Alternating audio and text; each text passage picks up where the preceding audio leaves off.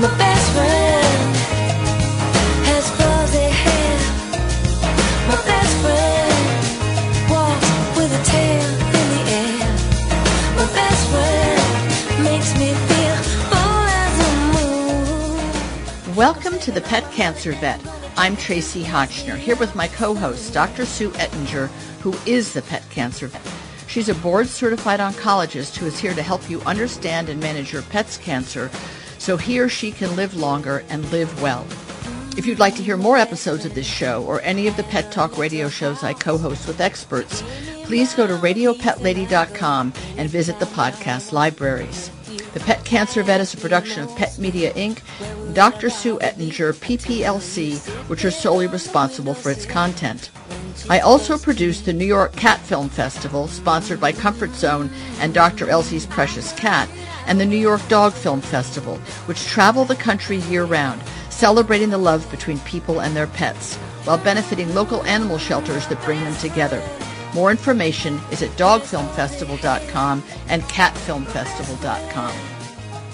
Dr. Sue, we have Sam with us from Aventura, Florida. He has a lovely 11-year-old cockapoo, Linda, who had mammary cancer, and some questions about the fact that she has also a history of acute pancreatitis. Sam, thank you so much for being with us and sharing your concerns about Linda and also your experience.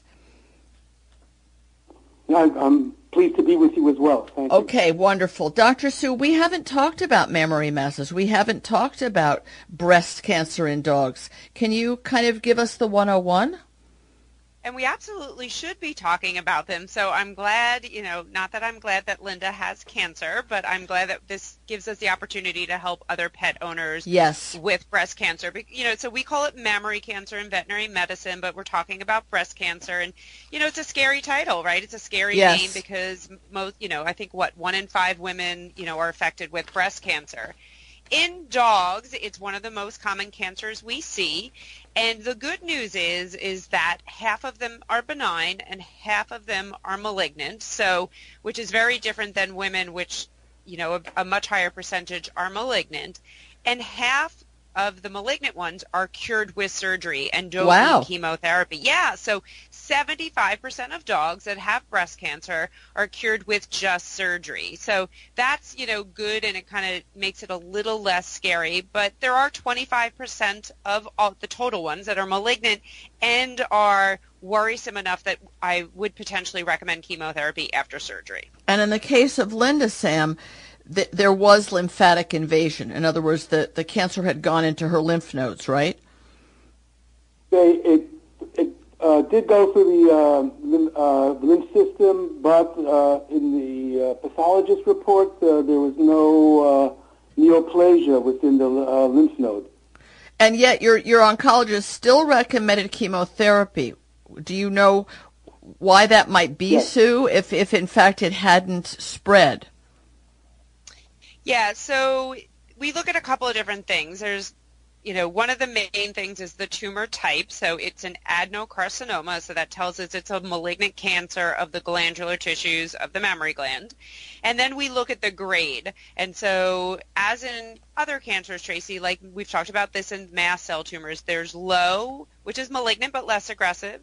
There's middle or intermediate grade, and then there are high-grade mammary adenocarcinomas. And so usually one of the things that may push us towards giving chemotherapy is going to be a high grade. Sometimes you'll hear other doctor words on the biopsy report as poorly differentiated, which just means, again, these cancer cells are looking more and more aggressive, and it's the more aggressive ones that have a greater likelihood to spread. And then another big risk factor for potential future spread is lymphatic invasion. And what that means is the cancer cells in the biopsy sample in that mammary gland are now in the lymphatics, which is sort of like the subway out, and that means that they have a greater likelihood of going to lymph nodes or going to lungs or other organs.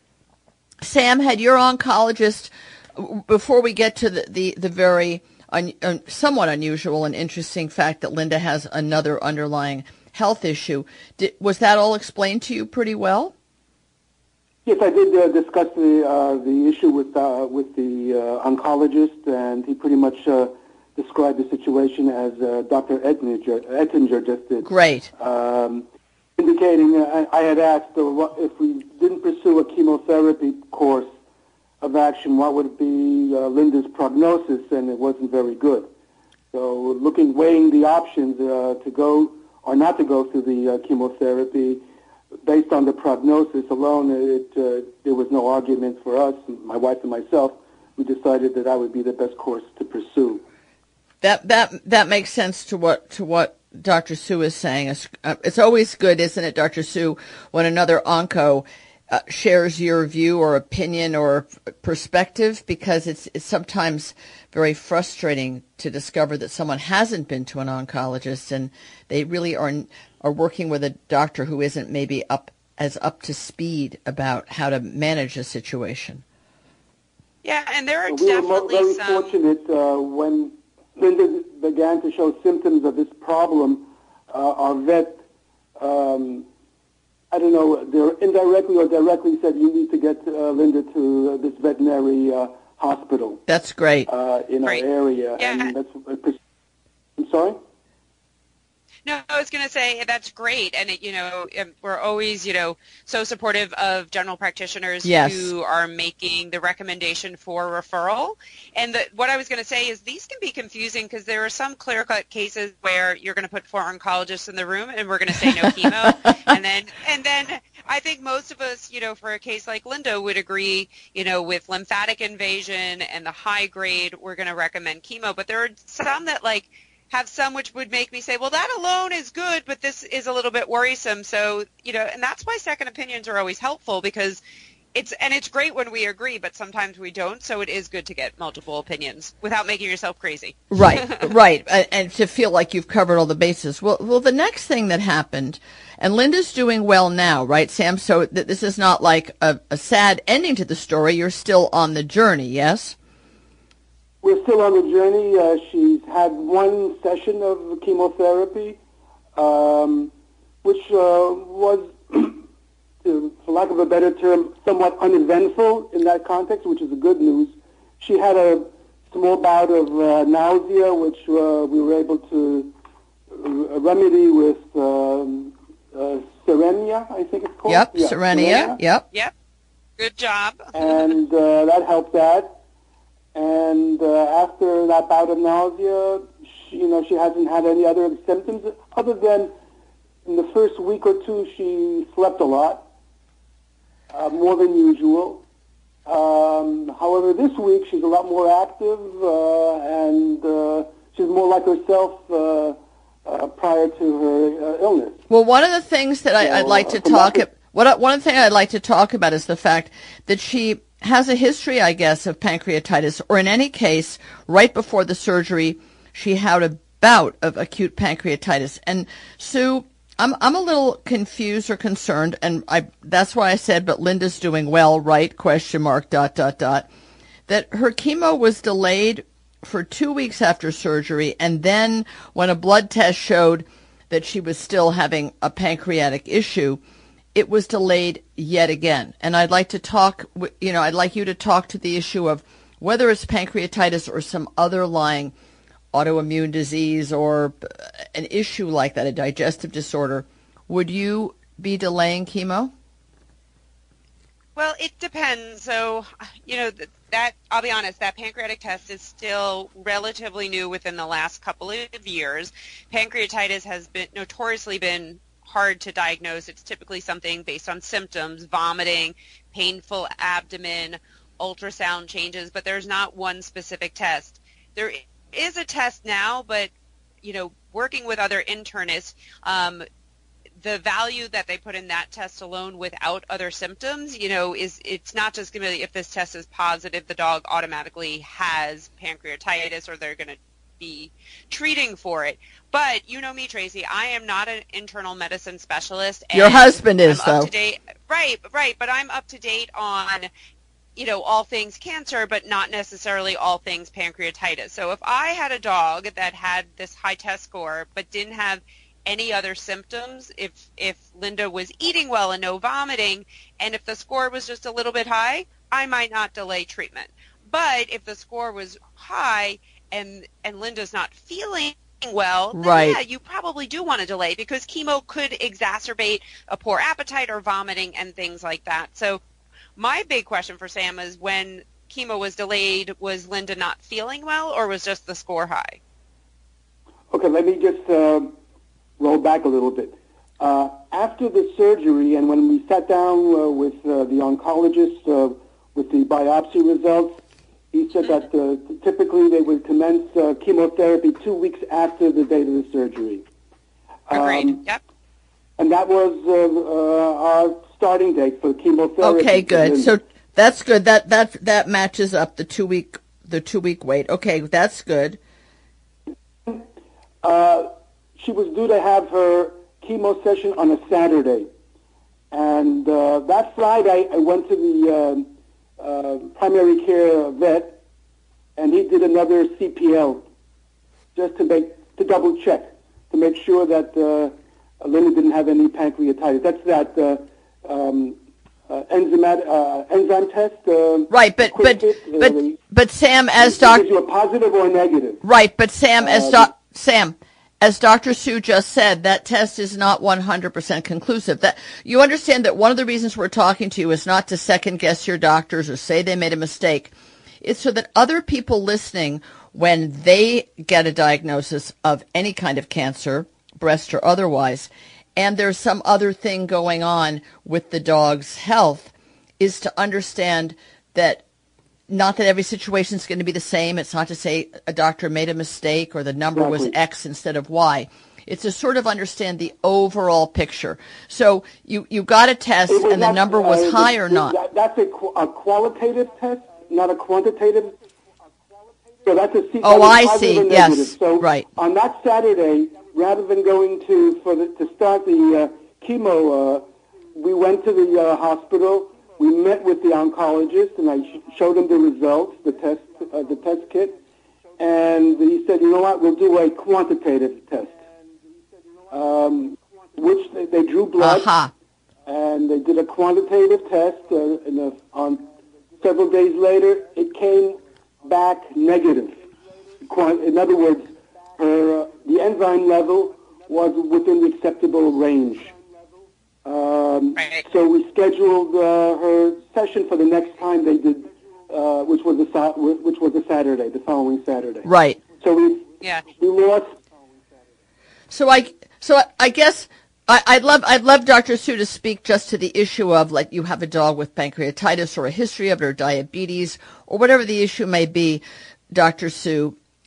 Would it seem to you that in the case where you've gotten cancer out and now you've had the prescribed amount of waiting period before chemo starts, that unless the dog is unwell and acting unwell, that should probably be the priority or the thing to take precedence? Because as you said, these other tests take time to come back, and they're not 100% conclusive. I agree. Is that all? I think, pretty much delaying chemo a week just to make sure that the dog didn't have pancreatitis, I think is fine. What would be frustrating are ones where it delayed 6 weeks, right? And then you have this really big lapse between surgery and the start of chemotherapy. And the good thing is, so now that we kind of have that clarified from Sam, the better test, which is the CPLI, that one, confirmed that she didn't have pancreatitis. But again, that test alone, even if it was positive, and in my opinion, if she doesn't have abdominal pain and she's eating well and she's not vomiting, that test alone, taken out of context, is not perfect. So, and that's often the case with oncology tests. Like, we can't just say, oh, well, that test, and take it out of context. There are some drugs that, if they have a history of pancreatitis, and this is why it's really good that you tell your vet if your dog ever did. So for lymphoma patients, Tracy, one of the drugs that we often use to get them in remission, called L-SPAR, L-asparaginase, is contraindicated. You shouldn't give it if the dog has had pancreatitis. And in like 7% of dogs, even if they haven't had it, they can get it. So if I was trying to give Linda L-SPAR, she wouldn't get that. We'd have to find something else. So, but in this case, it sounds like you're on the right track, and delaying it for just a few days, not a big deal. So, Sam, to wrap up, how much more chemo are you looking at? How many more sessions? All goes according to plan. with 3-week Nice. breaks in between each session. Incidentally, this week she started losing some hair around her snout. And that is because you said she's a cockapoo, and so it's the poo part. So most dogs don't lose, it's the poodle part. So she's part cocker, Right. part poodle. Most dogs don't Right. lose their hair coat, except because they don't have continuously growing hair like people. But there are a few breeds that do, including poodles. And I've made a few Right. poodles look pretty pathetic. The good news is, Sam, is Linda does not care. No, she doesn't. She's not going to look in a mirror and feel horrible about herself. So look at her with the same love, and her hair will grow back after chemo, and sometimes it's even softer and fluffier and more adorable than ever. No, I'm okay with it. I know that. Oh, that my shows God, that that's so sweet. the process is moving along with the side effects. It's true. That's As long right. as it's That's right. tolerated, and certainly losing some hair is certainly not on a high scale of intolerance. Exactly. Correct. Well, you know what? I think your attitude is great. You seem to have really understood the situation well. I hope that people listening get the sense that this is a really careful, thoughtful owner who's going the distance, but, with a lot of thoughtfulness. And she's going to come back with even cuter hair than before. So how nice is that? Sam, we're really glad that you called. I'm delighted that Dr. Sue supports all the decisions that you made, and your primary care doctor and your oncologist. That's always just, it's very gratifying to us because it's such a scary time to go through, and wonderful that you were able to hook up in all the right ways for her. And let's hope she gets lots and lots more good quality of life with you, okay? We really appreciate you being here. And Dr. Sue, thank you so much, as always, for supporting all the people going through these difficult times with your good cheer and Thank you. positive Always an honor attitude. to be here.